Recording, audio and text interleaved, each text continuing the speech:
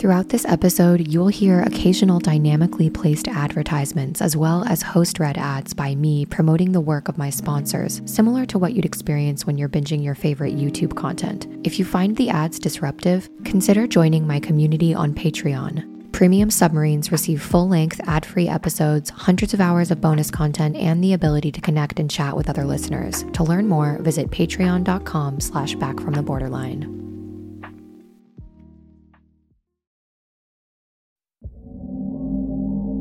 Hi Molly, this is Asya. I'm calling from Amsterdam in Europe and I'm one of your premium submarines. I just wanted to call in because I've always heard other people call in and always thought, oh, I should really do that because you've made such a big impact on my life. Just as I was diagnosed, I found your podcast, which at that point had maybe 3 episodes.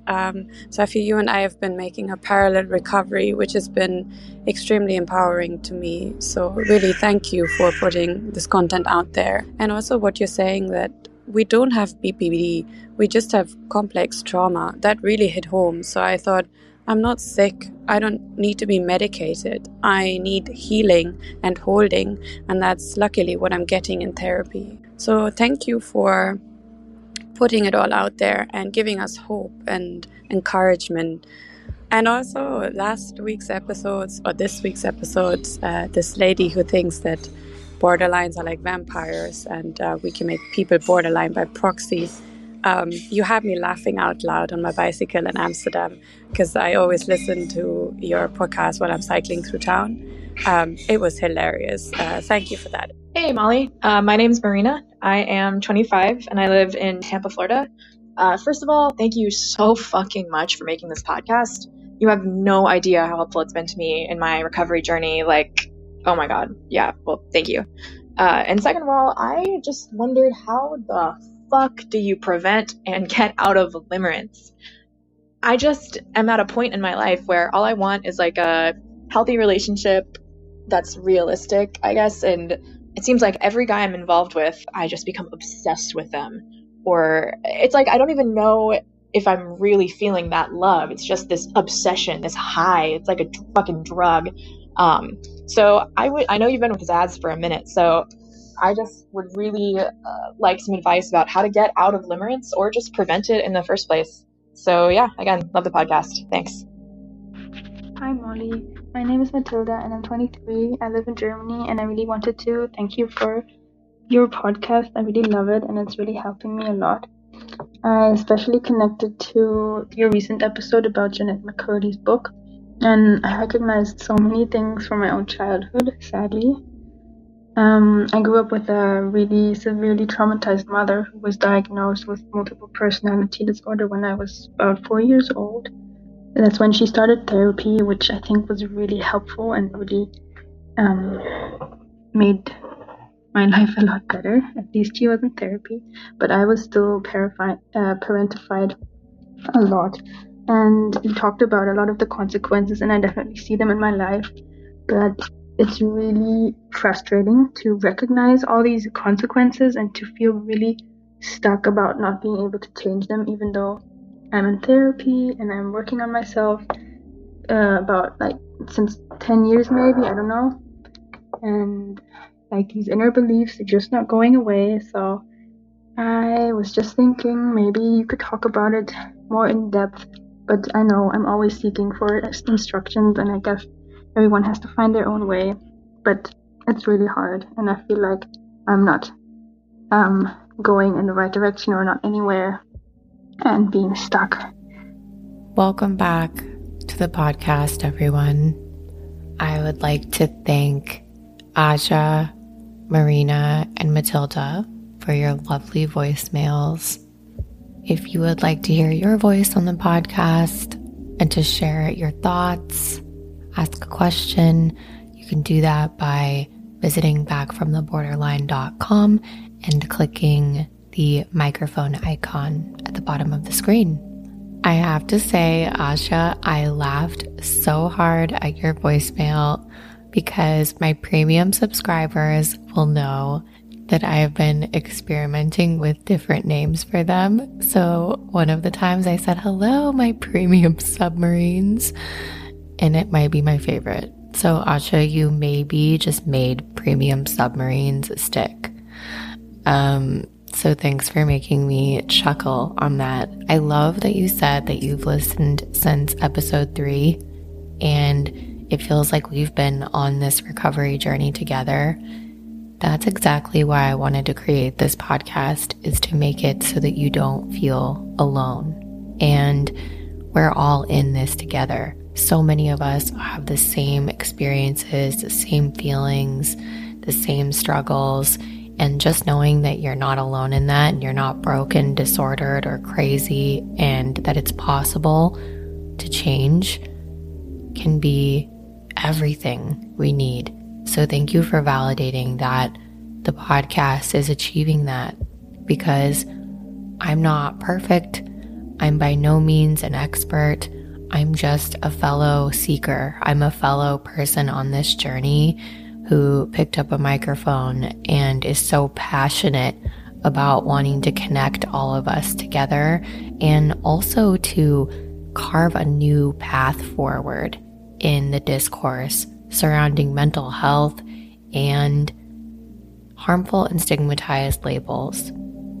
Marina, your voicemail too, talking about how to get out of limerence. So many of you have given me feedback about this limerence episode.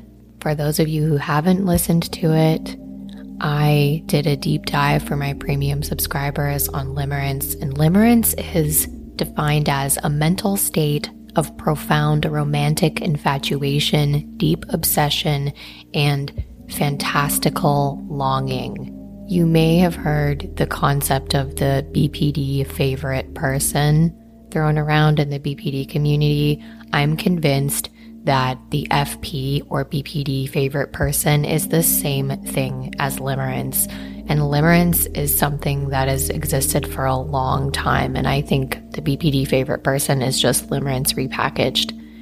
When we are feeling limerent about someone, the idea is that we often convince ourselves that if we're in limerence, that we're in love. But limerence is not love.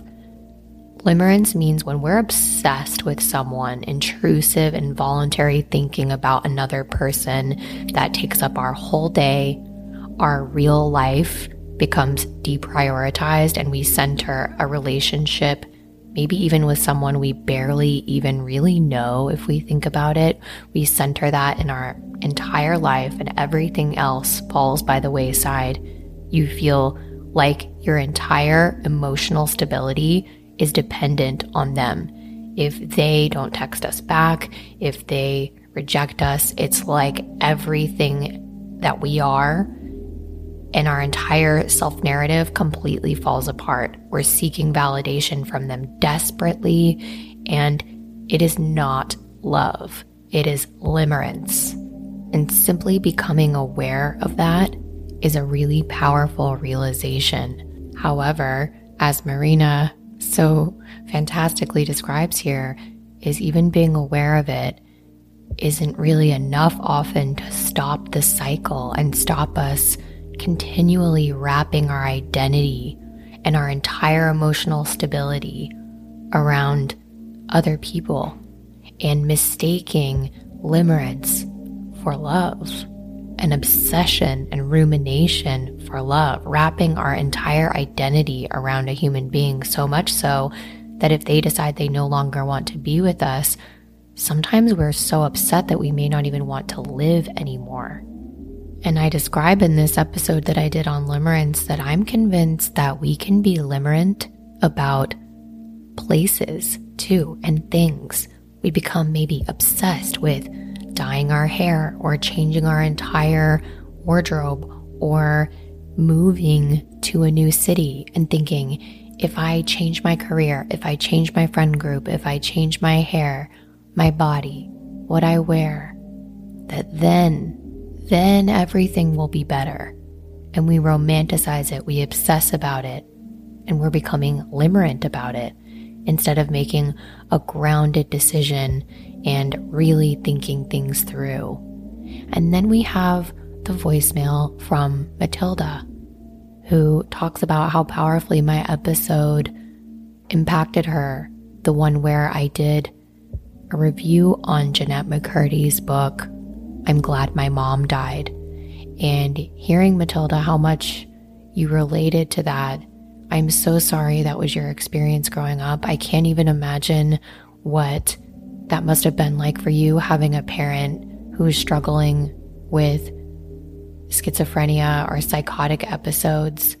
You described that your mom is in therapy now. Maybe things are moving forward. You've been in therapy for more than 10 years, but you keep repeating that you feel stuck. And you just saying that these inner beliefs just aren't going away. You feel like you're not going anywhere, and repeating this word, stuck. And as I was listening to your voicemails, what was I overcome with? It's this sense of struggling for our identity, number one. And for those of us who identify with BPD traits, whether we've been formally diagnosed or not, we struggle deeply with this concept of identity in various different ways. Sometimes we're trying to wrap our identity around another person. Sometimes we can't find who we are outside of trauma that has been enacted upon us, like in Matilda's case, with a really abusive, maybe neglectful, enmeshed upbringing. And we feel like we're stuck. We're overly identified with what happened to us or another person and who we want to be. Identity. Who am I? What do I believe in? We're so caught up on identity these days. So much so is an importance put on identity that it's even a symptom of BPD, identity disturbance. I'm sure you've read about this. I'm going to read you a little bit about how identity disturbance is pathologized in BPD. This is some text from some behavioral hospital's webpage somewhere in Baton Rouge, Louisiana. I could read from any webpage because they all say very similar things about BPD and identity disturbance. It says, identity disturbance is a phrase used to describe a loss of your sense of self. It is a key characteristic of borderline personality disorder, and it can be troubling as a symptom for those experiencing it. But don't worry, finding treatment for your BPD can help you build a strong sense of identity and help you overcome the painful nature of identity disturbance. What is identity disturbance? Your beliefs, values, feelings, and behaviors all make pieces of your identity. Therefore, identity disturbances are characterized by dramatic shifts in these behaviors and rapidly changing beliefs. Common symptoms of identity disturbance are no concrete sense of self, a self-image that changes often, or a lack of identity altogether. The Diagnostic and Statistical Manual of Mental Disorders, DSM-5, lists identity disturbance as one of the 9 criteria for BPD. It describes it as having the following characteristics: shifting goals, sudden changes in opinion, frequent career shifts, fluctuating sexual or gender identity, regularly changing friend groups. Incidentally, identity disturbances can occur outside of BPD as well. In fact, it's seen in about half of other personality disorders. However, treatment for identity disorders can help. When you have BPD, identity issues can disrupt several aspects of your life. For example, constantly switching your career goals can result in never settling into a job and developing a routine. In addition, changes in your values can make it difficult to keep long-term relationships. Of course, this may also happen in reverse. Not being able to build long-term relationships or daily routines may disrupt your sense of self. In this way, your self-image becomes unstable because of constantly changing circumstances and friend groups and never developing a sense of self. Whichever comes first, people experiencing an identity disturbance often feel empty inside. Therefore, they try to fit in with diverse crowds, adopt different romantic partners. They act as a chameleon, but they feel no continuity in their moods and behaviors over time. This can ultimately confirm the lack of identity or sense of self.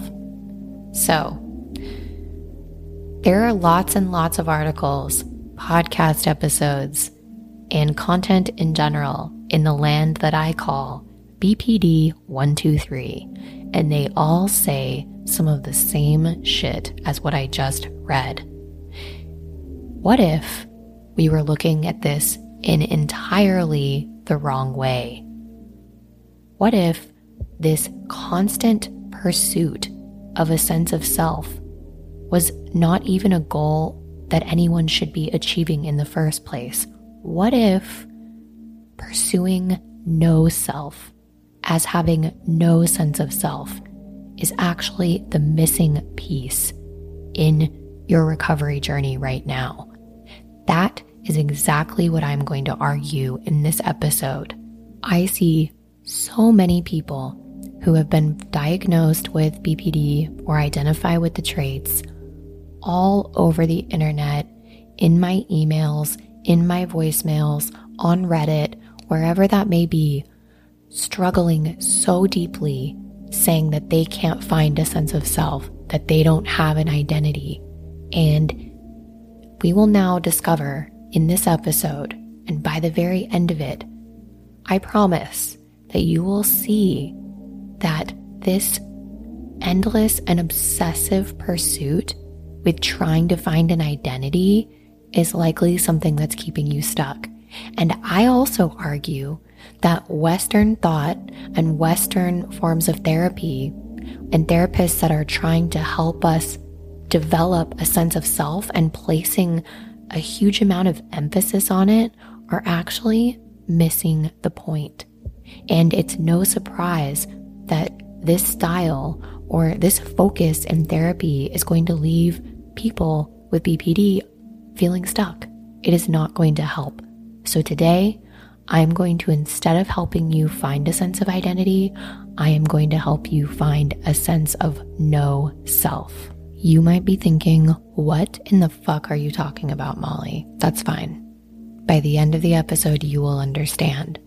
And before we dive into what the concept of no self is and how I think it is the missing piece for you in your journey, and it will solve the pain you feel around this symptom that is referred to as identity disturbance, I'm going to play for you 2 other voicemails from listeners who have questions that I think will also be solved by the concept of no self.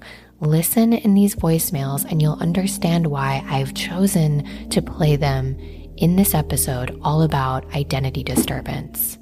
Hi Molly, my name is Catherine. I'm from San Francisco, California. I am 24 years old. There's actually a subject I've been dying to hear you cover, imposter syndrome. I hear it everywhere. I've had my fiance tell me that, based off of everything he's seen, he thinks we both suffer from it. And I just don't always trust what I read online, and I trust it coming from you better. So, if you could cover that on one of your episodes, I would really greatly appreciate it. I love you so much. Keep up the fucking superpower work you're doing. Hey Molly, my name is Madison. I am 22 years old and I live in Canada. I'm calling in to ask a couple questions. My first question is, do you ever experience envy, and how exactly do you deal with your envy? And then the second question is, how do you know the difference between something that you truly want compared to something that you want to do just to impress others, like hobbies, etc.? Thanks so much for listening. Bye. Thank you to Madison and Kat. Now, Kat asked about something called imposter syndrome. And if you're not familiar with imposter syndrome, it's feeling like a fraud.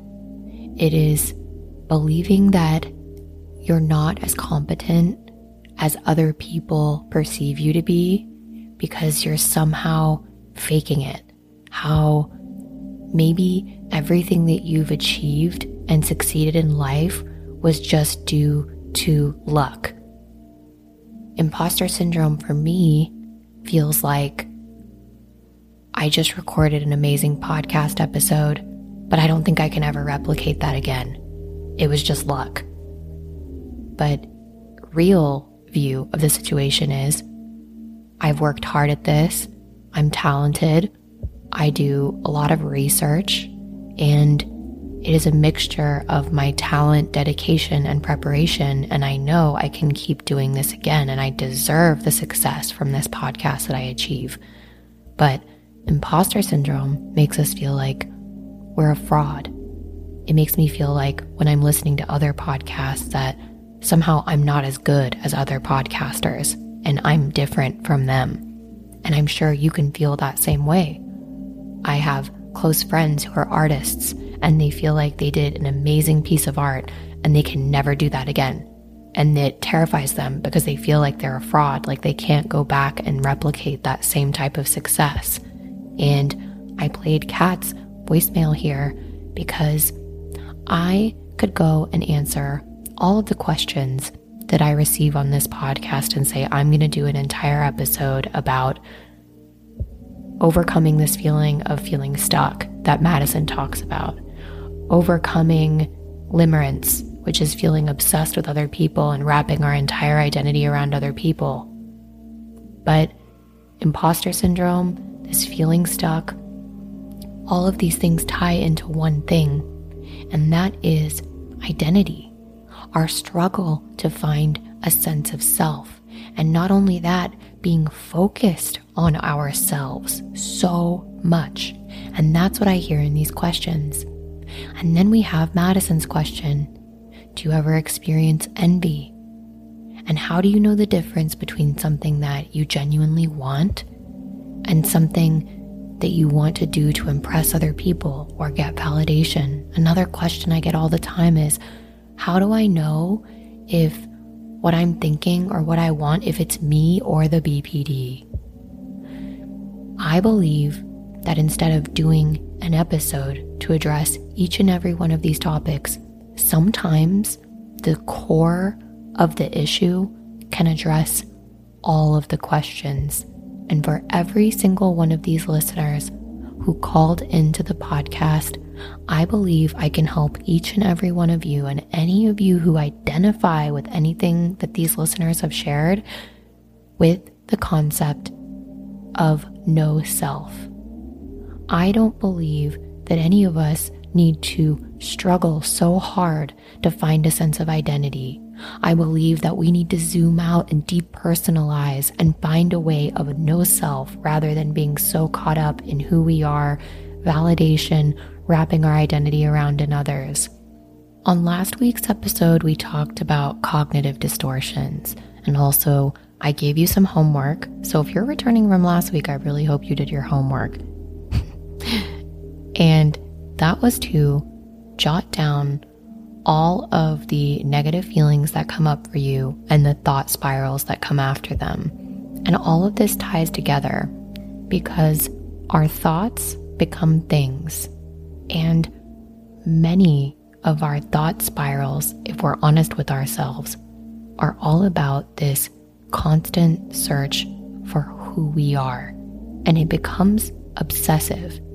And it starts to hold us back. And I can hear this same thread in all of these voicemails that you've submitted. And it's such a human thing. I think everyone on earth could probably benefit from the concepts I'm about to share today, because I want you to understand that if you've been diagnosed with BPD or if you identify with the traits, I think everyone is overly obsessed with identity and their sense of self, and they could benefit from the concept of no self. So at this point, you are really wondering, what the hell is the fiction of the self? What is the no self concept? And how can it help you? Let's get into that now. I found an article this week that blew my mind and inspired this episode. and I'm going to read it, and then we're going to reflect on it together. I will provide some reflections of my own as we go through it. And it is by a psychotherapist named Ronald Siegel. I will link to the full article in the episode description. It's called The Fiction of the Self, The Paradox of Mindfulness and Clinical Practice. And I am of the belief that when the student is ready, the teacher appears. It's one of my favorite phrases, and if you're a long-term listener of the podcast, this will not be the first time you've heard me say it, or the second or third time. And in my journey, the right resources have just fallen into my lap at the right time, and it is my belief that I am just following my intuitive guidance to share these resources with you, my listener, because I believe that it's time for you to hear them too. And this random article came up when I was researching identity, and it encapsulated so much of what I found in my obsessive search for a sense of self. When I tell you I have rebranded myself when it comes to my identity, the way I look, the places I've lived, I've moved cities more times than you could ever imagine. I have moved countries. I have been married and divorced. I have been in multiple relationships. I have changed friend groups. And I have been on a deep and profound spiritual search as well over the last couple of years. And so if anyone understands the deep pain of the symptom of identity disturbance, trust that I understand the pain. But this article articulates so much of what I've found in my own search. And as I disidentify from my search from identity, detach myself rather, the healthier and more grounded I feel. So let's dive into this article by Ronald Siegel, and I hope that he can become one of your teachers in your journey as he's become one of mine. The article begins by saying, what if our therapeutic goals of improving self-esteem, developing a stable and coherent sense of self, and identifying and expressing genuine, authentic feelings all turned out to be symptoms of delusion? And what if the current mindfulness craze, if we take it seriously enough, changes who we think we are and what we're even trying to do in therapy? I love that he opens up with this because if you really think about it, as I mentioned at the beginning of this podcast, so many end goals of therapy in the Western world are completely focused on self-esteem, developing a coherent sense of self, identifying our feelings and our needs. And what he's arguing in this article is that the very goals of traditional therapy right now are contributing to further psychological distress and delusion. And so he's arguing in this article for a completely different goal. So he goes on to say, like atomic energy in the 1960s, mindfulness is lately being seen as the cure for everything.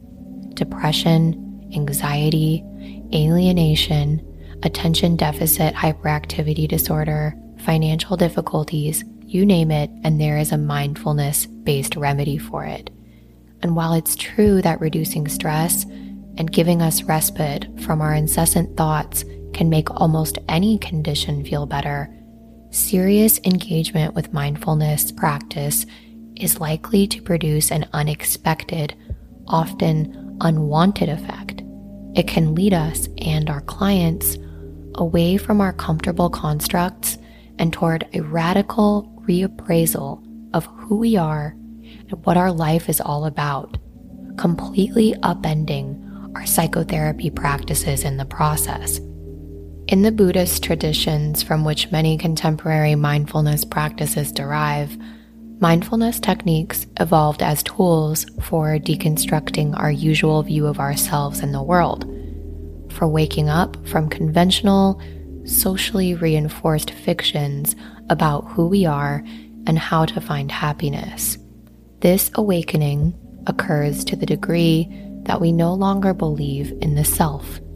It involves realizing what's called in Pali, the language in which the Buddha's teaching were very first recorded, anatta, or non-self. Now, we discussed in a previous episode all about the concept of anatta, but I just touched on the surface, and now we're really going to be diving into it. What I find interesting is that in Eastern practices, particularly Buddhism, is that the focus of emotional well-being in Buddhism is disidentifying from the self and the identity. But here in the West, we're very focused on developing a sense of identity. America, for example, is very focused around individualism. In the East, in many Eastern areas of the world, it is a less individualistic point of view and more of a collectivist point of view. The goal of enlightenment is actually disidentifying from the self, and that's what we're going to continue talking about in the article. So he goes on to write, the mindfulness practice that leads to recognizing anatta, or no self, is deceptively simple. It begins with cultivating concentration, choosing an object of awareness, such as ambient sounds, the breath, or other body sensations, and returning attention to that object every time the mind wanders from it. Once some concentration is established, we open the field of awareness to attend to whatever predominates in consciousness. Throughout the process, we try to accept whatever arises, whether pleasant or unpleasant. So if you've ever done a mindfulness meditation, you're familiar with what he's talking about here in this article. You do anything, if you use, Headspace or any of these really popular meditation apps, you'll have likely done a meditation and maybe been super annoyed with it and felt like you fucked it up and you couldn't do this meditation thing. But it continues to remind you to, if your thoughts wander, to return your focus on the breath. And I struggled for a long time with meditation or mindfulness because if you just dive into a Headspace meditation, if you're anything like me, you struggle to find the benefit in something unless you dive under the hood and learn more about it in a deeper, more profound way. And I think after we finish this episode together today, you may find yourself, if you've struggled with meditation before, you may find yourself wanting to give it a try again. So the author goes on to write, if we engage in this simple practice long enough, he means the practice of sitting there and focusing on the breath, and if our thoughts wander, to just let it pass, disidentify from the thoughts, return to the breath. The longer we engage in this simple practice, we discover that our sense of being a separate, coherent, enduring self is actually a delusion maintained by our constant inner chatter, which generally features a me at its center.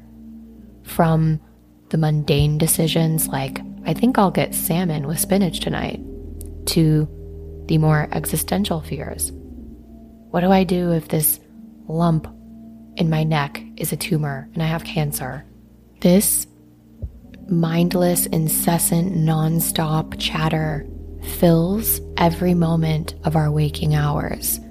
We're listening to it all day long, and we come to believe that the hero of this drama must exist, the me. But if we practice mindfulness long and often enough, this conventional sense of self can start to unravel. By repeatedly bringing our attention to sensory experience in the present moment, we see that what arises in consciousness is a kaleidoscope of sensations and images, regularly narrated by subvocal words which themselves arise and pass. Attention goes from the sensations of breathing, to a sound, to an itch on our head, to an image of a client we need to call back, to remembering an upsetting email we got earlier in the day. We never actually find the homunculus, the heroic man, woman, or person inside of us, this stable and coherent I or me, so regularly mentioned in our passing thoughts. Rather, there's just a continual flux of changing mental contents. If we cultivate sufficient mindfulness, we may even see how we create our sense of self and our understanding of the world around us out of this constant flux of feelings, motions, and thoughts. Seeing this in action can actually pull the rug out from under us in alarming and though potentially liberating ways. Have you ever tried to sit down and meditate? I just want to elaborate a little bit on what he's saying, because he's describing it in quite an academic way, but I'd like to talk about it in my Molly way. When you sit there and meditate, you realize how thoughts just randomly pop into your head, and you're so easily distracted by a sound, and then you're thinking about an email, and then you're thinking about what you're going to wear later, and then you think about lunch, and then you think, oh shit, I need to focus back on this meditation. And then you're quiet for a second, and then boom, another thought comes up. And it is in those moments, even when your meditation is what you might think as a failure, I've realized now with more work, no time that you sit down and meditate is ever a failure, because even if you just realize your monkey mind, as they call it in Buddhism, which is just this mind that's going all over the place, you realize that so many of these thoughts are so unconscious and they just pop up. And then you start thinking, who is the one observing myself having these thoughts? Who am I really? It all gets pretty existential. So the next piece of his article goes into talking about how we actually construct our reality.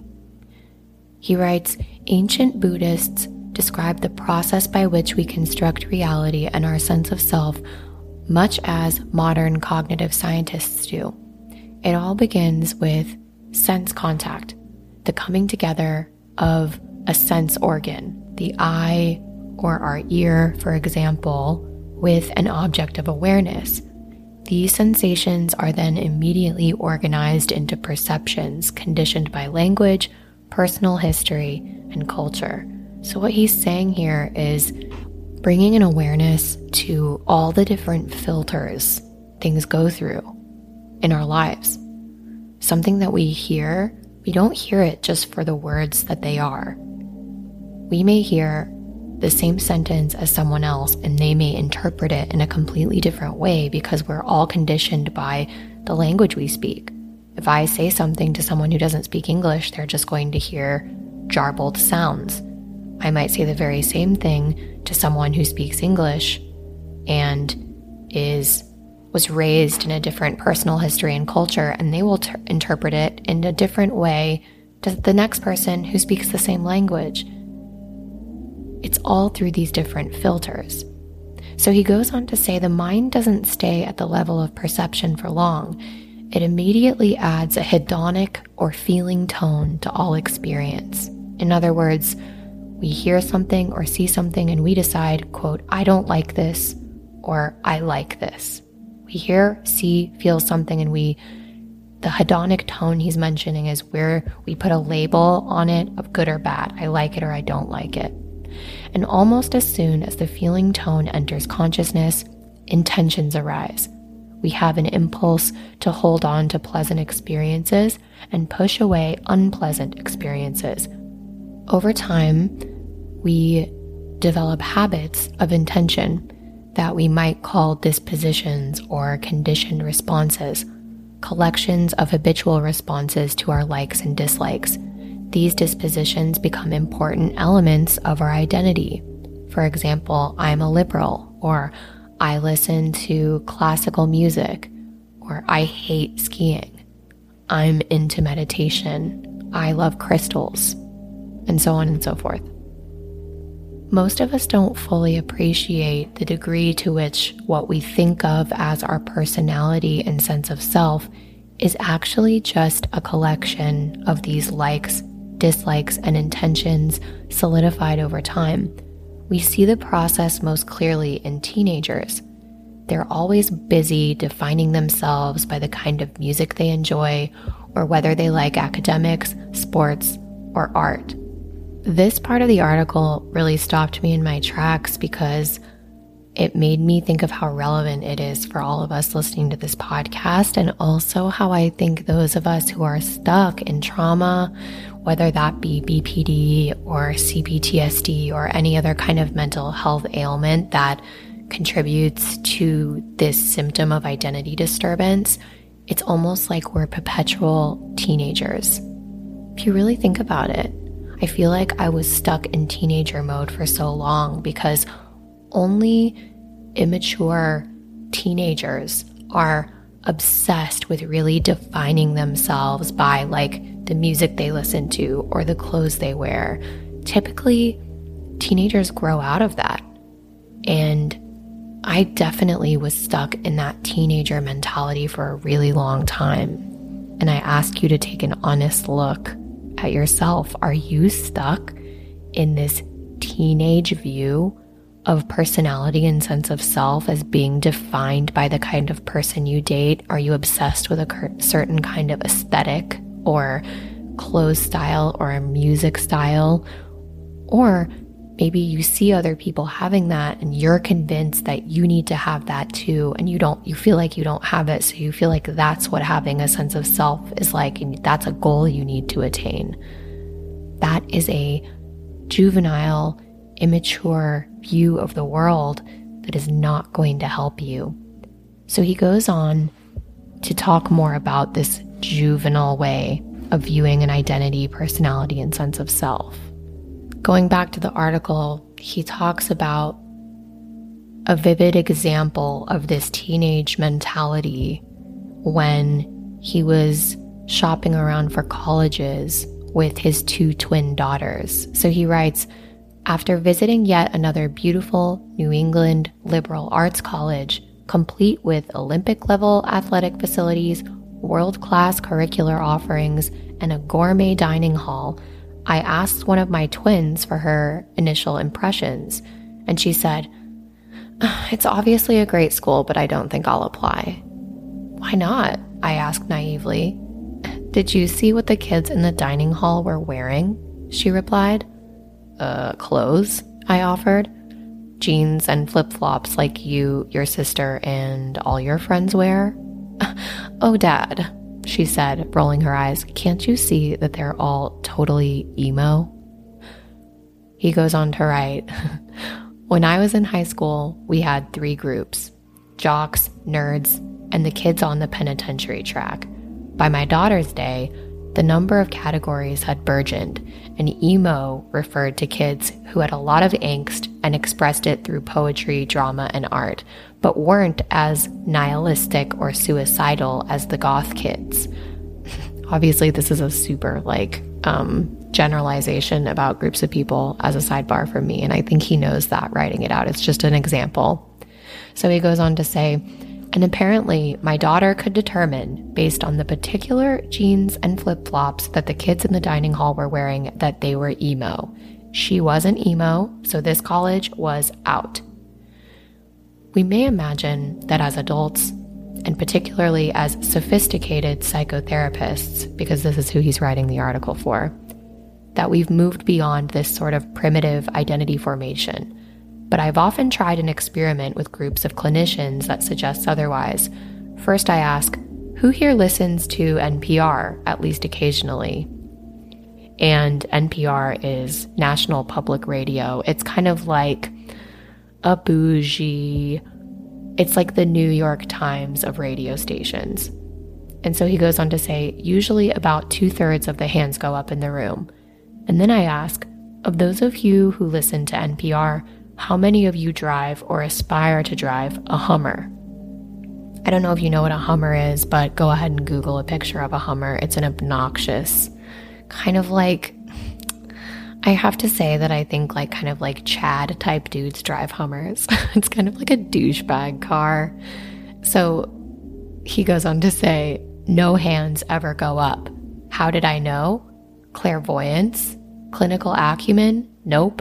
It's because nobody who listens to NPR would ever want to drive a Hummer. It just doesn't fit, quote, who they are. So even though we don't like to think of ourselves as creating an identity based on something as shallow as patterns of likes and dislikes and habits of pursuing some things while pushing away others, this is precisely what we do. And I love that he points this out because it goes to show that even the most neurotypical person, the highest level of academics in our society who would say that they are no longer stuck in the teenage way of building an identity, we still get sucked into doing this. But I argue that those of us who identify with BPD, that we are probably stuck in an even more juvenile teenage view of what an identity and a sense of self is, that it's so deeply tied to an aesthetic, to the music we listen to, etc., etc. And this was a wake-up call for me. It may be different for you. He goes on to say, what we see through mindfulness practice is that creating a sense of self is actually an impersonal process. As the neuroscientist Wolf Singer famously said, the brain is like an orchestra without a conductor. These impersonal processes, sensation, perception, feeling, intention, unfold moment after moment, relentlessly narrated by thoughts that themselves arise and pass. Our sense of self has other dimensions too. These turn out to be equally insubstantial. Most of us identify with the body as me. Outside the skin is the world. Inside is me. But what happens when we eat an apple? At what point in the journey from your hand to the pulp in your mouth to gastric mash to sugar in your blood does the apple become you? And what about the cellulose or fiber aggregating and getting ready to enter a familiar white porcelain receptacle? Is that you? Is it still the apple? Or is it something else? Most of us pick something else because we don't like to think of feces as either me or my food. Upon examination, our cherished division between me and the rest of the ecosystem in which we reside completely falls apart. As psychotherapists, most of our clients may never practice intensively enough to see clearly how their sense of self is constructed from these elements.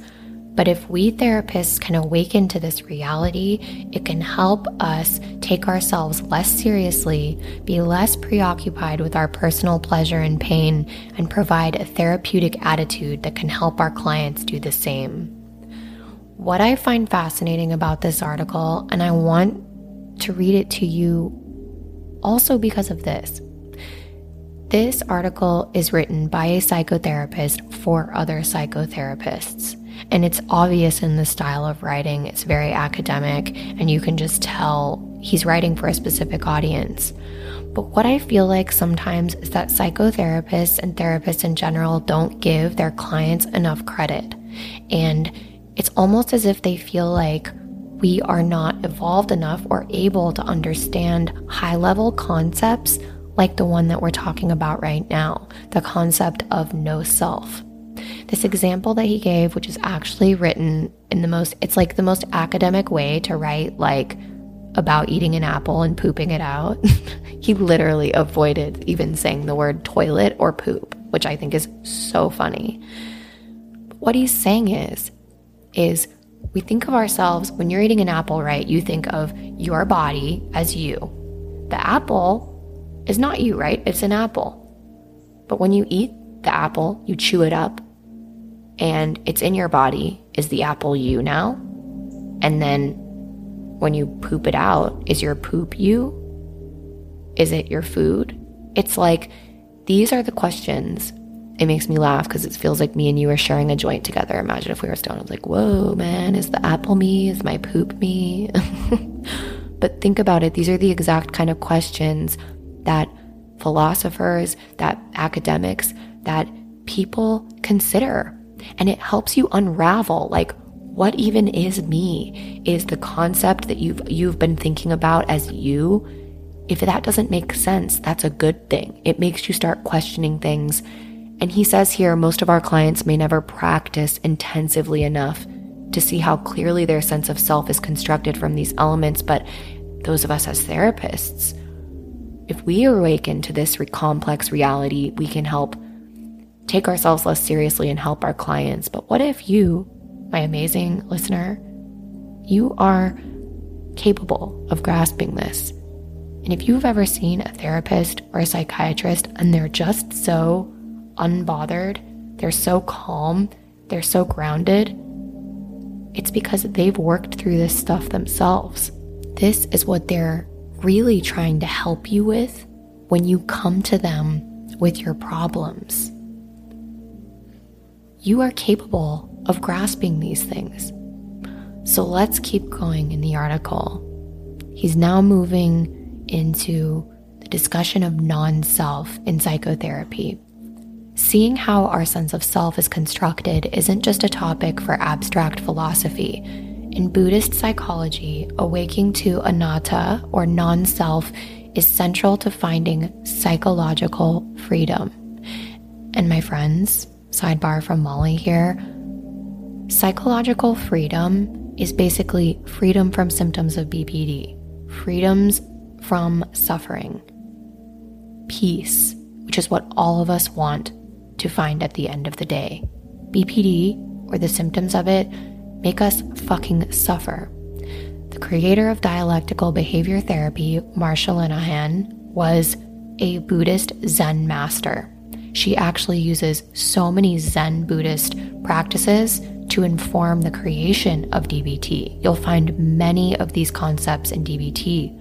So Marsha Linehan herself, who also had BPD and was in many psychiatric institutions as a young woman herself and found freedom from it, I can't say it with certainty, but if she was a Zen master, which I can say for certain, I guarantee you that she focused a lot on this concept of non-self. So there is something here for us as people who identify with BPD. It is very important, and finding and awakening to anatta, or non-self, is central to psychological freedom. He goes on to write, even glimpsing anatta, or non-self, in our mindfulness practice can have profound implications for how we practice psychotherapy with our clients. What might treatment for our clients look like if there is no coherent self to be found or developed? What if trying to establish a coherent sense of self is in itself a central source of suffering, as Buddhist teachings suggest? What does this mean about developing self-esteem, identity, authenticity? Some changes are simple. Instead of asking in therapy, how did that make you feel? We could instead ask, what's happening right now? Instead of helping our client identify his, her, or their authentic self, we could highlight how everything changes moment by moment, including who the client thinks they are. I really think this is important to identify. If we are going to a therapist whose end goal is to help us find a sense of self or a sense of identity or self-esteem, what he's saying here is maybe that's actually keeping us in our suffering. And maybe instead of saying, how did that make you feel? It's taking a stance, as we've already talked about on previous episodes, of this zoomed out higher awareness, what's happening right now, encouraging you to observe and disidentify, and also realize, instead of seeing our personalities as something that's fixed, disordered, we realize and observe how everything is constantly changing, including from moment to moment who we are. The article continues, a friend of mine who's both a minister and a clinical psychologist is fond of pointing out that polytheism, not monotheism, is the norm historically. The ancient Greeks and Romans had their pantheons of gods, each one representing a different aspect of the human personality. And when he describes polytheism is the practice of worshiping many gods. Monotheism is like Protestant Christianity here in the United States, where you just worship one God. Or I think even Judaism is a monotheist religion. So the ancient Greeks and Romans had pantheons, and a pantheon is just like many gods. And each of the Greek and Roman gods had and represented a different aspect of the human personality. And in Catholicism is somewhat of a polytheist religion. In Christianity, in Catholicism, they worship various saints, each of which may represent a different virtue or an aspect of human nature. Tibetan Buddhists also have a pantheon of bodhisattvas that play similar roles, and Hindus have thousands of gods, each with a different personality. Animistic cultures worldwide have spirits representing every imaginable human impulse or tendency. Psychotherapeutic traditions mirror this to different degrees, often describing the self as made of different parts. Freud had his ego, id, and superego. Jung had his animus, anima, shadow, and persona. Modern psychoanalysts identify different self states. Roberto Assagioli's psychosynthesis described multiple sub-personalities, and even more recently, Richard Schwartz developed his therapeutic modality called IFS, or Internal Family Systems, which helps clients identify a pantheon of different internal parts and uses insights from systems treatments to help these parts get along better with one another. And so what he's saying here, and we've talked about many of these different therapeutic modalities on the podcast. Hey, if you're a long-term listener, Sigmund Freud is known as basically the daddy of psychotherapy. And he kind of laid the groundwork for a lot. Some of his views are inherently a little bit problematic, but he's a product of his time, and he did lay the groundwork for a lot of where we are now. But he really preached about these different parts, the ego, id, and superego. Jung talks about our shadow self, which we've explored on this podcast. And Richard Schwartz, and you may be familiar with IFS, Internal Family Systems. That's a newer form of therapy where it kind of talks about like our internal family. We've even talked about our inner child, our higher self, right? So it's so common now to see ourselves comprised as multiple different parts that are ever changing and not getting over identified with one or the other. So he continues writing and saying, while seeing oneself as made up of many parts, each of which predominates at times, may feel a bit more like having a self than seeing oneself as a fluid organic process. All these models point to something we see in mindfulness practice. If I objectively observe consciousness moment by moment, I discover a continually changing landscape. And the author's name is Ron, so I'm hoping this little sidebar is helpful. He continues writing, the Ron who appears to be a balanced, knowledgeable professional leading a workshop or treating a client in therapy is very different from the Ron who's in an argument with his wife or daughter. Shockingly different, in fact.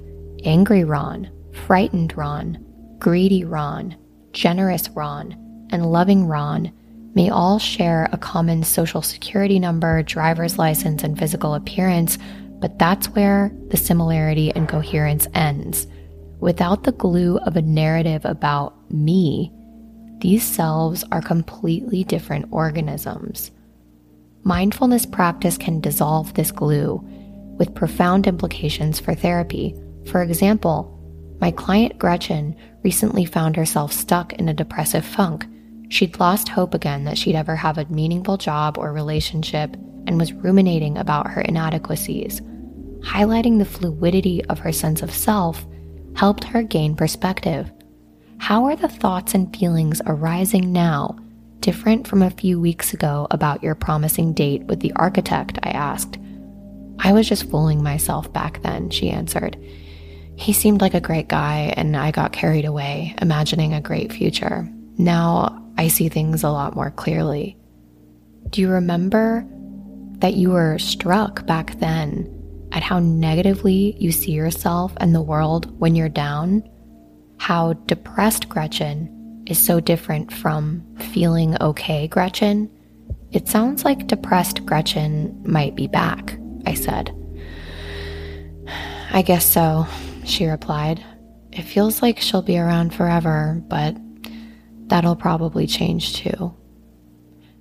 I want to take another sidebar here because this part is so incredibly relatable and I want you to see yourself in this part. And it brings me back to one of the questions that we played at the beginning of the episode. The listener who felt like she was never going to find a meaningful relationship. And if you really think about it, think about yourself in all these different parts. Is there an angry part of you, a scared part, a greedy part, a generous part, an optimistic part, a depressed part, an impulsive part? These are all parts of you, but they never have to dominate who you are. And they ebb and flow and come and go. And Ron's talking here about his experience with his client, about highlighting how she was feeling fine the week before and now drawing her attention that depressed Gretchen might be back. And she even acknowledges, like, okay, I was really wrapped up in this new guy I was dating, thinking everything was going to be fixed. And now the date didn't go well and depressed Gretchen is back. But disidentifying from her sense of self helped her realize that like none of these feeling states are inherently her, and that depressed Gretchen doesn't necessarily stick around for very long. Do you see how helpful that is? How can you carry that in your life now and see yourself in these different parts and see that they ebb and flow? Self-harming, suicidal Molly is not always around. It goes away. And happy, peaceful, energetic Molly can be back too. So Ron goes on to write, psychological treatments strive to move clients forward towards health, but this health is determined in large measure by cultural norms. Anthropologists have long noted that Western cultures tend to be more individualistic than Eastern and non-industrialized societies. So it's no accident that Western models of health include being aware of boundaries and one's own individual needs and having a clear identity and sense of self. In fact, before managed clinical care, these were seen as treatment goals. Now, a typical treatment goal in therapy is to reduce self-deprecating thoughts by 27% by next Tuesday. This is in marked contrast to cultures in which identification with nature, family, the tribe, or even ancestral lineages is emphasized and honored. As South African social rights activist Desmond Tutu has said, in many African cultures, if someone asks, "How are you?" the answer is either, "We're fine," or "We're having trouble." Individual well-being outside of the group's experience is inconceivable. One effect of mindfulness practice is to dismantle our modern Western sense of autonomy, yielding several positive, albeit initially disturbing consequences. If I'm identified with certain traits or dispositions as me, I'm going to have trouble when other aspects of my humanity appear. For example, if I like to think of myself as generous, hardworking, and intelligent, I'm going to have difficulty when my greedy, lazy, dumb sides show up. Indeed, this is what Jung called our shadow, a split-off element of our personality that isn't necessarily acknowledged as part of our conscious identity. As long as I'm denying or resisting these elements and seeing them as not me, I'll be in constant tension, inclined to project them onto other people and be judgmental when I see them in others. My client Eddie, for instance, had been an angry kid, always in trouble for being too rambunctious. his parents regularly compared him unfavorably to his sister, a model of comportment. Eddie eventually learned not just to hold it together, but to be unusually well-behaved and a super nice guy. His girlfriend was positively smitten with his stability and kindness. Although he tried never to get mad, his anger still cropped up at times, triggered by little things that he thought shouldn't bother him, like a competitive colleague at work or a rude store clerk. In therapy, Eddie worked on simply being with the anger as a moment-to-moment bodily arousal separate from the thought that I shouldn't be this way. Gradually, he was able to see the anger less as an indication of badness and more as a part of our shared mammalian nature. He came to see that being nice wasn't really who he was either. These different aspects of human nature were just part of the fluid organism called Eddie. I want to ask you to think about this in relation to your life too. Do you constantly reject parts of you? Maybe similar to Ron's client Eddie here, who he gets angry and he thinks of that as being bad. I know that when I was growing up, I was told, be a good girl. And if you're angry, that's a bad thing. So it causes us to disidentify with these things, and then we project them onto other people. And this always reminds me of how they say that the things that annoy you most in other people are likely what is actually something you need to work on in yourself. It's a very fascinating thing, which is why I find Carl Jung's concept of the shadow to be so profound and helpful. And we've done episodes on it before in previous episodes of the podcast. But also, this ties into my interview with Justin and our other conversations on more recent episodes, where we have to just accept that anger, sadness, frustration, excitement, joy, impulsivity, all of these are just different aspects of our makeup as human beings. It's all part of the show. Ron goes on to write, one result of embracing anatta, or no self, this concept that we're discussing, is recognizing that it's all part of a passing show.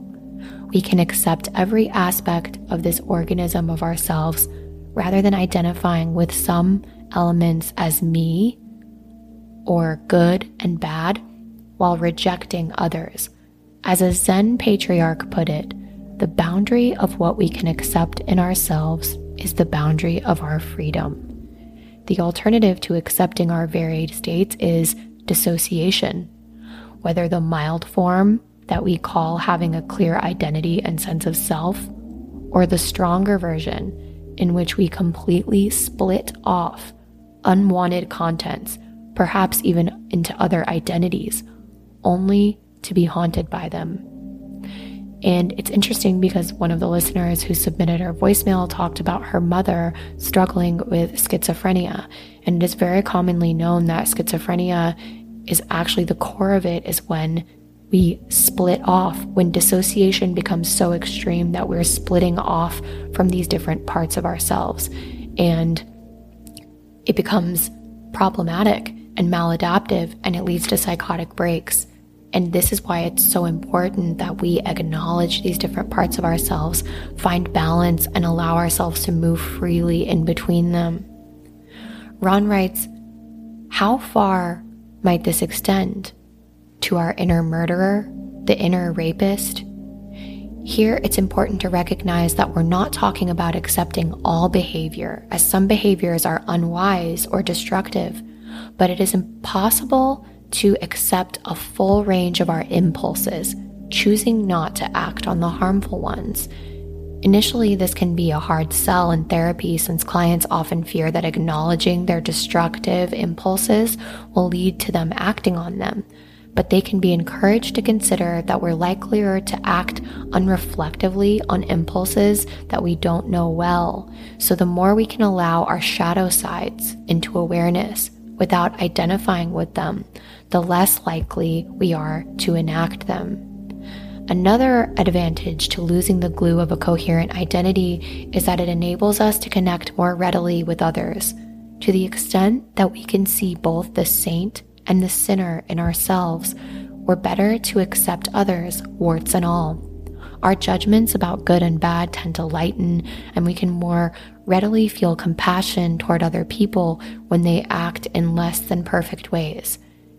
My client Eddie wasn't just torturing himself by denying his aggression, it made him judge his younger brother harshly. He thought his brother was hopelessly immature because he got into battles with their parents. As Eddie became more comfortable with his own anger, he began to see that his brother actually had a point. Their parents really could be annoying. I want to reflect a little bit on this. He's talking about embracing our shadow sides and how acknowledging the darkest thoughts that we have and accepting them as our shadow side is really important. It's much more important to do that than to completely dissociate and push those sides away. A lot of murders and really violent crimes happen when people snap. And you hear so often in stories of true crime that they say, oh, I just blacked out and it happened. And then someone ends up being a murderer. There is these tendencies of varying kinds of violence and sexual perversion, you may call it, in each and every one of us. It may be different for everyone, but everyone has that shadow side. And it's important to acknowledge that to yourself and realize that just because you have these feelings or urges doesn't mean that you will do them. Acknowledge them, inquire within yourself and self-reflect on them, and also realize that there are many other parts of you too. Ron writes, "The failure of success." I had the privilege several years ago of traveling through African wildlife parks. Time and time again, our guides would point out scenes of a dominant male surrounded by a pack of healthy, fertile females. Somewhere nearby were other females, perhaps not at the peak of fertility, and the young kids. Off in the distance were adolescent males honing their skills to compete for the dominant male position. This pattern repeated in a remarkable range of species. These hierarchies in the animal world have huge effects on the individuals concerned. As stress physiologists like Robert Sapolsky at Stanford pointed out, it's particularly bad for your health to be a low-ranking male in a primate troop. By helping us observe rather than identify with our thoughts, mindfulness practice reveals how often we're concerned with our rank in our particular primate group. Other species may stick to a few variables, like who's stronger or more fertile looking, but we compare ourselves to one another in a remarkable range of domains. For one person, it's who's smarter. For another, who's richer. For someone else, it's who's more popular. For another, it's who has the better body, the better behaved child or spouse, the better clinical practice, the more developed sense of style, athletic ability, or social graces. The list goes on and on. Among meditators, this gets even really more ridiculous. Who is less self-centered? Who is more awakened? Who makes fewer comparisons to others? When we win in these comparisons, we feel good about ourselves, but only briefly. In our psychological models, we call this process healthy narcissism or self-esteem. The problem is, it's impossible to come out on top consistently. Some of us are always going to land below the median. Trying to feel good about ourselves by enhancing our self-esteem leads to all sorts of folly. As early as 1965, Carolyn Preston and Stanley Harris studied drivers who had serious accidents and compared them with matched controls with good driving records. 90% of both groups rated themselves as more skilled than other drivers, even though the drivers involved in accidents had considerably worse driving records than average. Later, in a 1976 survey by the College Board, 85% of students ranked themselves above the median in their ability to get along well with other people, and 25% even rated themselves in the top 1%. Other research shows that people think they're better looking, nicer, more popular, logical, funny, wise, and intelligent than others. This extraordinarily robust tendency has even earned a name in social psychology. It's called the better than average effect. The problem with self-esteem is that in order to feel okay about ourselves, we need to puff ourselves up while putting other people down. This leads to all sorts of prejudices, such as thinking that I or my group is better than you or your group. It also keeps us from looking honestly at our shortcomings and thereby prevents us from addressing them. Just think about the accomplishments that once elevated your self-esteem. Maybe earning your professional degree, getting a job, buying a house. Did you wake up this morning feeling good about yourself because of those achievements? Most of us habituate pretty quickly to our new level and quickly return to feeling inadequate in one way or another. My client David was an anxious, episodically dysmorphic young man with clear goals. And dysmorphia, by the way, means kind of like feeling like you've lost the purpose of life. David had read all the latest books about success and had enthusiastically crafted his strategic objectives scrapbook and his vision board. It had pictures of a big suburban house, a luxury car, and a beautiful wife. He intended to acquire all of these things within the next 5 years, according to his vision board. I suspected that while he may indeed achieve his external goals, he would soon recalibrate and be left feeling inadequate. So we began to explore in therapy how he came to believe that these achievements would bring him happiness and exactly what happens when he doesn't feel like he's winning the game of life.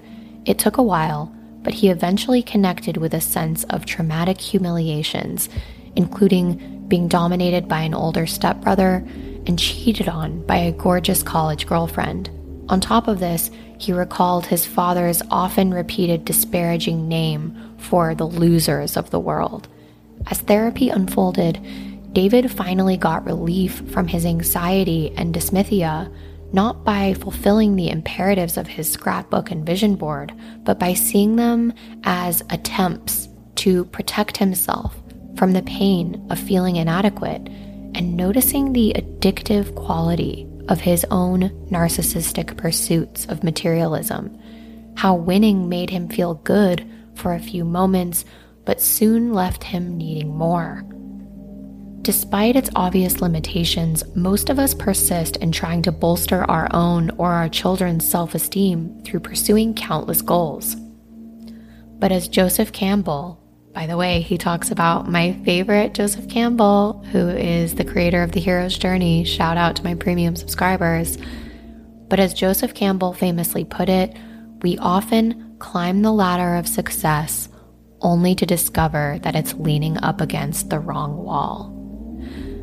I love this quote so much. It talks about, it's like, yeah, you go after the kid, the white picket fence, the perfect partner, and then you find when you get those things, you still feel like shit because it didn't really get to the core of it, which is what these last, I'd say 5 or 6 episodes, I hope you're seeing this all tie together for those of you who listen to the podcast in order and have been tuning in that way. I'm going to read this quote from Joseph Campbell again. We often climb the ladder of success only to discover that it's leaning up against the wrong wall. Ron goes on to write, mindfulness practice and the awareness of anatta, or no self, vividly illustrate the folly of trying to improve or maintain self-esteem. We see repeatedly that what goes up must come down, and we notice that eventually we all succumb to illness and death, making the pursuit of self-esteem a losing proposition. The alternative, which arises naturally out of the awareness of anatta, or no self, is self-compassion. Instead of trying to regain our competitive position after a fall or a failure, we acknowledge the painful feeling of disappointment and offer ourselves loving understanding and loving kindness. For example, if my daughter doesn't make the soccer team, instead of reassuring her by saying, but you're better than those other kids in math and you're a great ice skater, I might instead say to her, I was disappointed when I wasn't chosen for a part in the school play. I remember how much it hurt, and I felt bad about myself when it happened. In this way, I'm being with her in her suffering, instead of pointing to a compensatory strength or a way to bring her up compared to other people. We compare others and ourselves with acceptance and a reminder of our common humanity, the awareness that we're together in this life of winning and losing, joy and sorrow, gain and loss, life and death, by seeing how our sense of self is constructed, how our quest to enhance self-esteem makes us miserable, and how we're part of a larger whole anyway. We become less concerned with egoistic aims and feel more connected with others. Virtually every school of psychotherapy helps clients identify their own feelings. Most therapists hold authenticity, genuineness, and being true to ourselves among the highest aspirations. But when we glimpse anatta or no self, these aspirations start to lose their importance. In fact, we discover that there are distinct advantages to not having any kind of feelings of our own. As mindfulness practice deepens, we see emotions in greater and greater refinement. Rather than being vitally important, meaningful aspects of ourselves with names like love, anger, fear, longing, we increasingly look like patterns of bodily sensations, perhaps along with visual images accompanied, like everything else, by the mind's persistent narrative. It's said in Buddhist traditions that with enough practice, we can observe mind moments.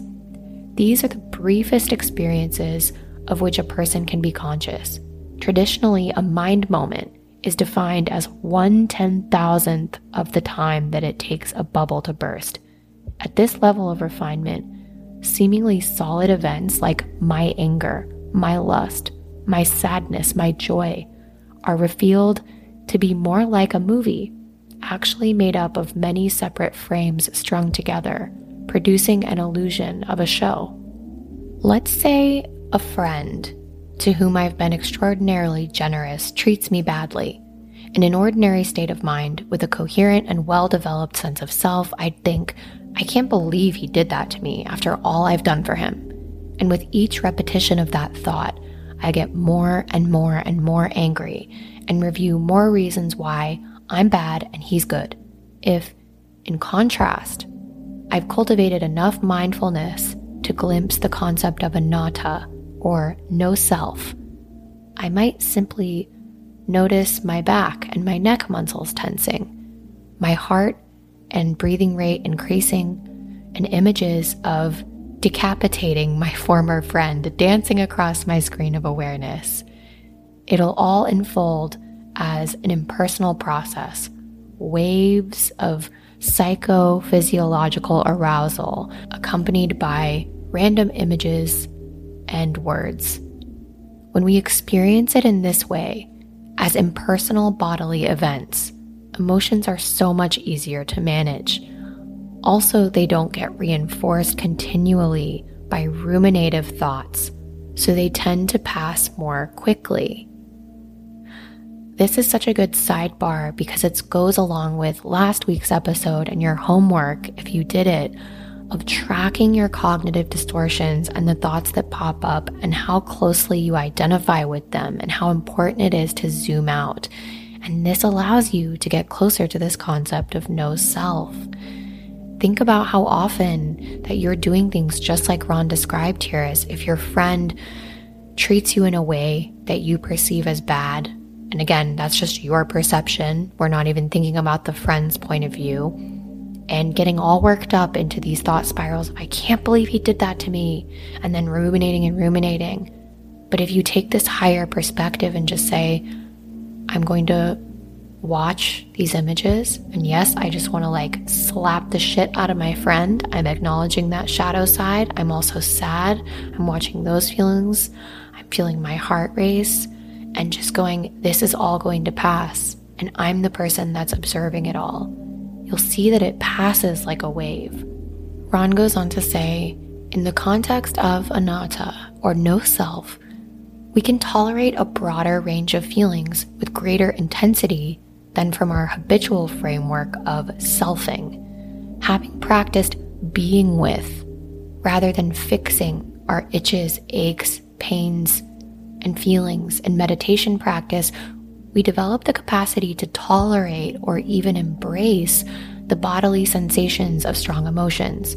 Experiencing them as simply states of somatic arousal drains them of their personal narrative meaning. We no longer feel compelled to do something about them. Rather, we can feel them arise and pass like other contents of the body-mind. Of course, this attitude has potential pitfalls. In relationships, identifying and communicating the emotions that arise in response to one another are important parts of intimacy.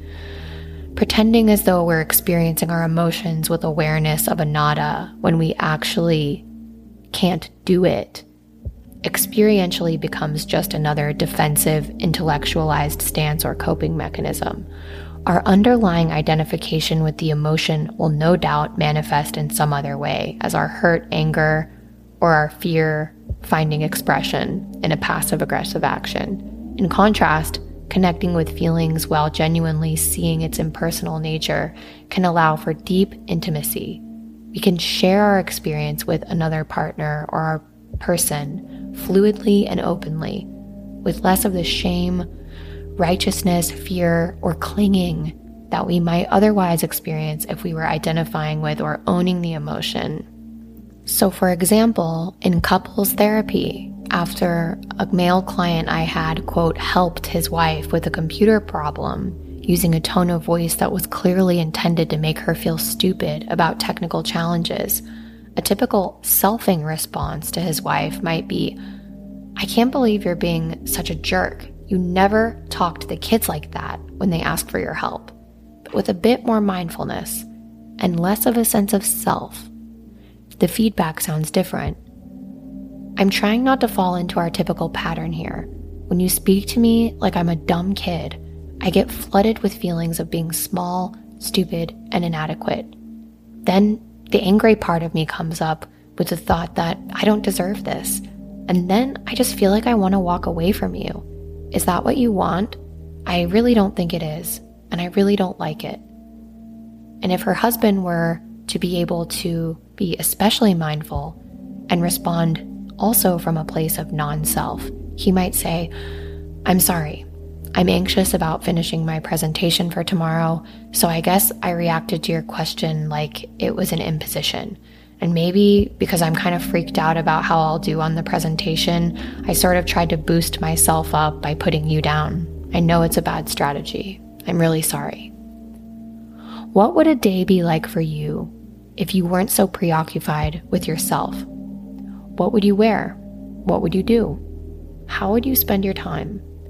Many of the concerns that occupy our waking and sleeping moments would lose their potency.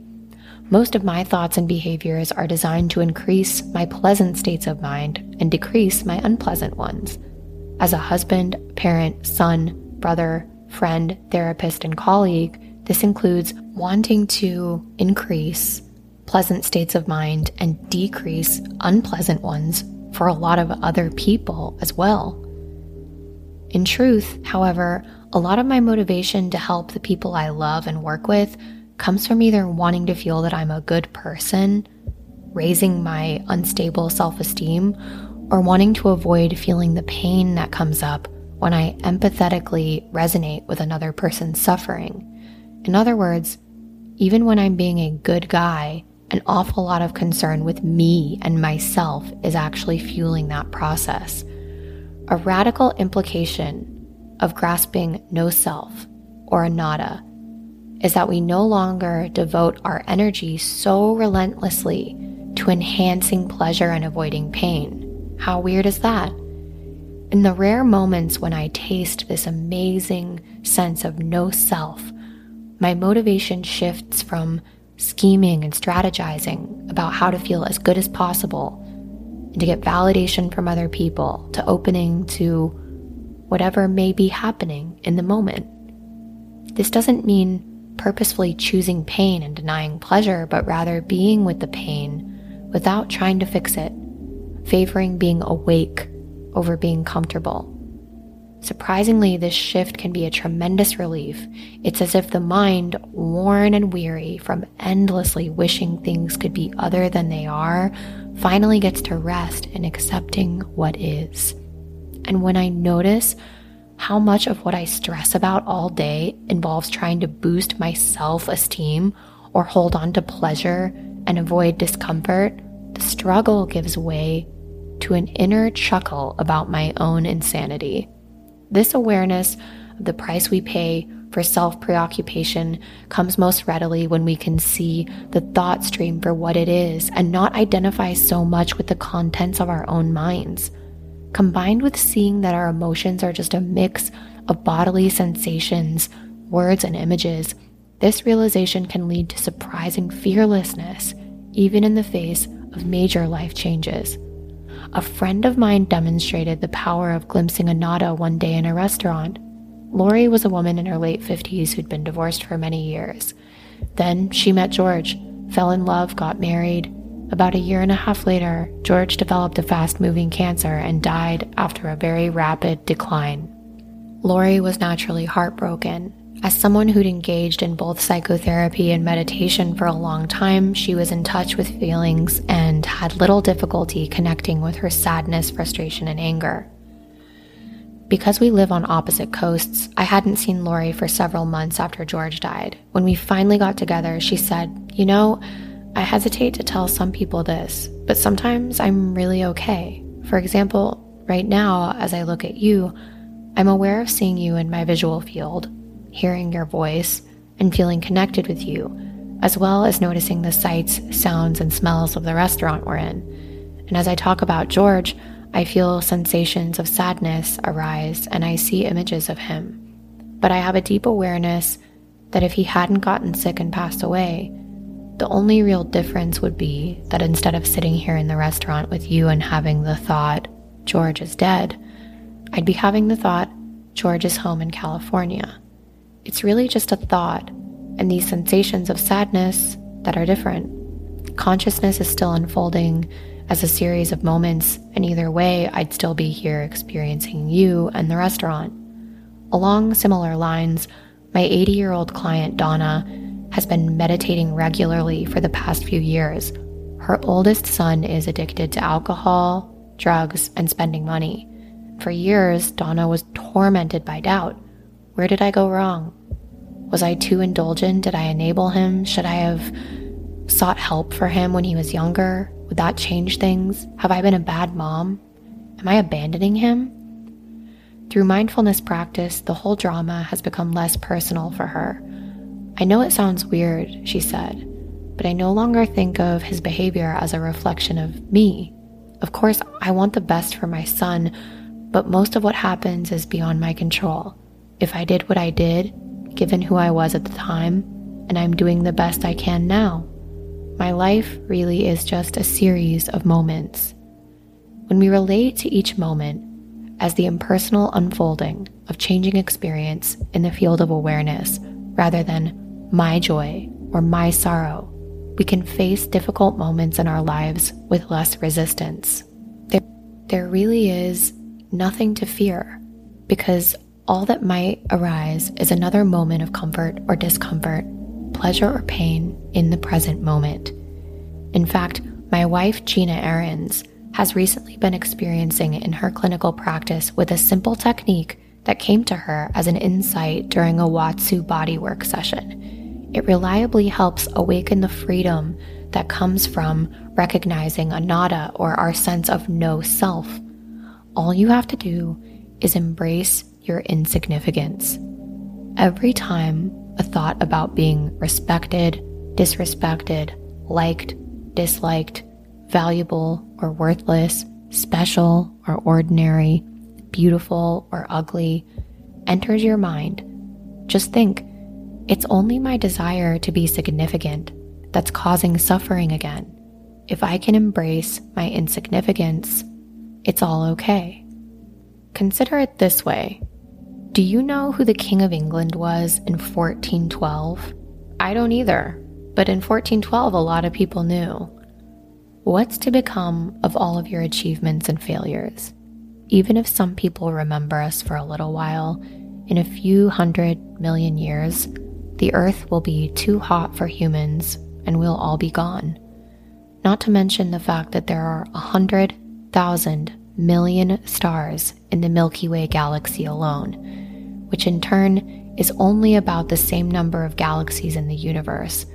So as one of 7 billion people alive here today on one tiny planet in a vast universe, each and every one of us are pretty darn insignificant. Contemplating this each time our narcissism becomes problematic can help us relax our instinct to defend and protect our quote-unquote sense of self. One of my wife's clients lost a high-powered job following a big corporate buyout. After enjoying some time off, he re-entered the job market only to become extremely depressed when he had to settle for a lower status position. Exploring his feelings in therapy, he realized how attached he'd become to feeling that he was important.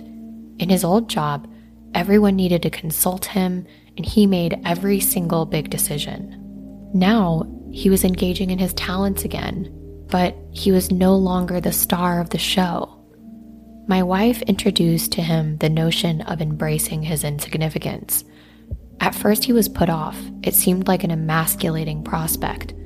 But as soon as he began to experiment with the idea, he started to engage more with his friends and family, finding meaning in ordinary activities like playing the piano or gardening. When he embraced his insignificance, he found he could enjoy the present moment without so much judgment or fear. He also noticed that he had less stress, and he became curious about how he'd gotten so addicted to being the star of the show. Liberating as these insights can be, our minds are quite agile at constructing defenses and intellectual understandings of anatta or no self without deeper awakening readily open the door to a big danger, spiritual bypass. Most of us would love to leapfrog over longing, grief, and fear to arrive at this amazing awakened sense of no self. But if we're aware that we first need to be open and process our painful emotions that come with disappointment, loss, death, injury, we can look for paths by which we might taste the liberation that comes from awareness that it's all just a passing show. Mindfulness practice, by cultivating awareness of present experience with acceptance, increases our capacity to ride the waves of pleasure and pain. As we come to see the reality of anatta, no self, and experience the relief and freedom that this release from our sense of self brings, our orientation toward treatment, recovery, and therapy might shift completely. Maybe it's time now for us to follow the lead of the Buddha and other wisdom traditions and engage in a different view of psychology, allowing our egocentric ways of being fall by the wayside as we come to see that it's not only an illusion, but a remarkably painful way of being and very constraining to live within this sense of identity or sense of self. If we look at society's obsession with mindfulness, but then really look at what mindfulness actually is, we'll come to see directly how our hard wiring and obsession with enhancing our self-esteem or fixation on identity issues to pursue pleasure and avoid pain and seek comfort at all costs and identify with our thoughts and feelings as real and personal. We need to get real about how this actually causes endless, unnecessary suffering. As the 20th century Taoist philosopher Wei Wu Wei said, "Why are you unhappy? Because 99.9% of everything you think and everything you do is for yourself, and there isn't one. Mic drop.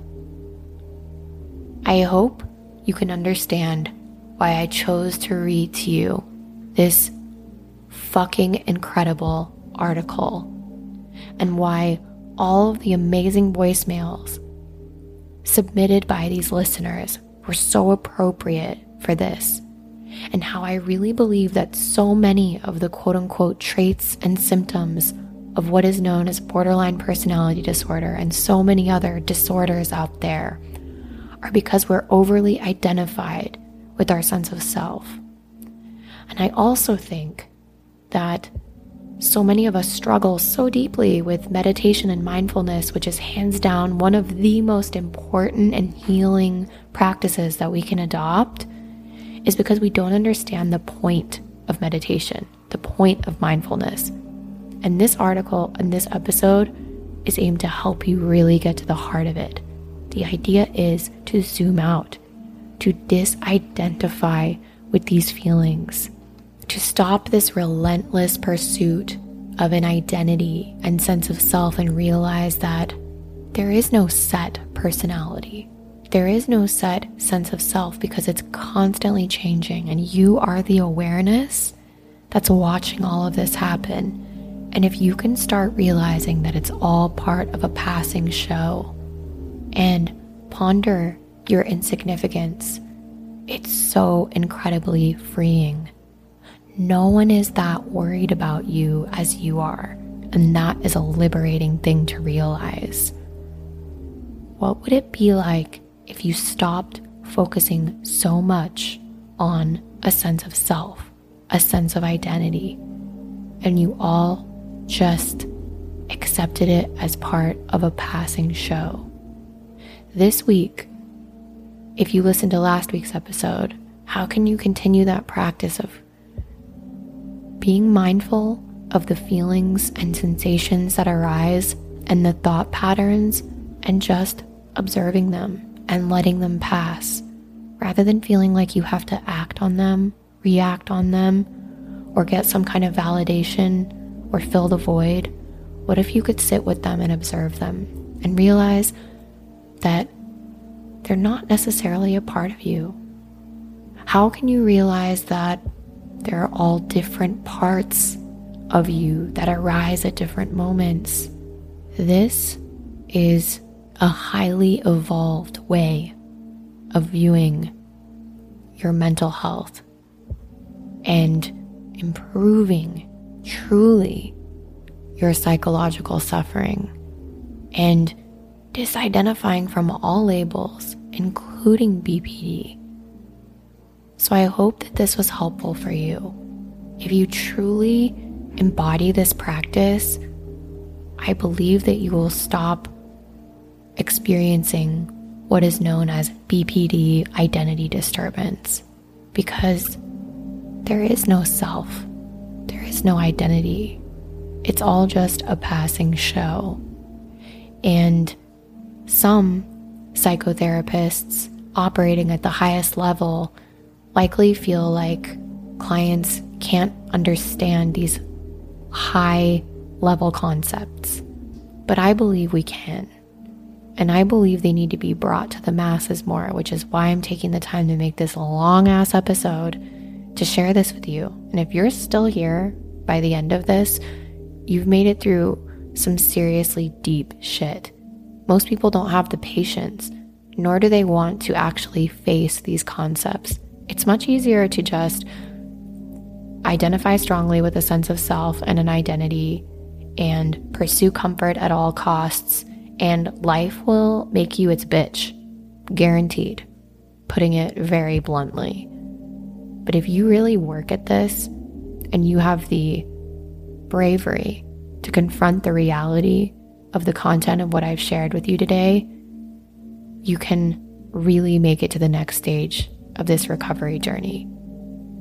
I don't believe the end goal is cure, recovery, this magic finish line of you'll always be happy, but you will through the process of disidentifying from the self, observing your thoughts, and riding the waves, you will become so resilient.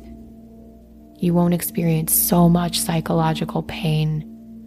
You will do and say less things that you regret because you will find the space between your big feelings and your reactions. And in turn, that will change the trajectory of your life. It will change your beliefs. And to change your beliefs is the only way you can change your behaviors. It's not just DBT or CBT skills. If you feel stuck in therapy, this is the missing piece. So with that, thank you for being here with me today. Over on the premium version of the podcast, we are still going through the steps of the hero's journey. And the hero's journey is a psychological series of healing that I'm creating. It's a guided visualization process that helps you develop a deeper connection to your intuition. And I'm of the firm belief that it is a disconnection from our gut feeling and intuition that also contributes to so much of our suffering. And it's what keeps us stuck in these self-sabotaging patterns and behaviors. So if you'd like to join us over on the premium access version of the podcast, you can go to backfromtheborderline.com and click unlock premium access, and you'll be able to binge not only, I think, the first 7 or 8 episodes of the hero's journey. We can really do some serious meditation and guided visualization. I'm putting so much work and research into these episodes. The premium subscribers have written me countless emails of how much they've gotten out of it. So I hope that you can take what you've learned here, take it to the next level by starting the hero's journey process. So again, go to backfromtheborderline.com and click unlock premium access. But if not, that's okay too. I hope that you've gained so much from our time here today. I love you tons and tons, and I'll see you right back here next week. Thanks for tuning in to this episode of Back from the Borderline. If you'd like to receive my monthly written recovery musings via Substack directly to your inbox, send me a voicemail, join the Patreon community, or check out my Amazon book list recommendations. Visit backfromtheborderline.com and click to access my Linktree.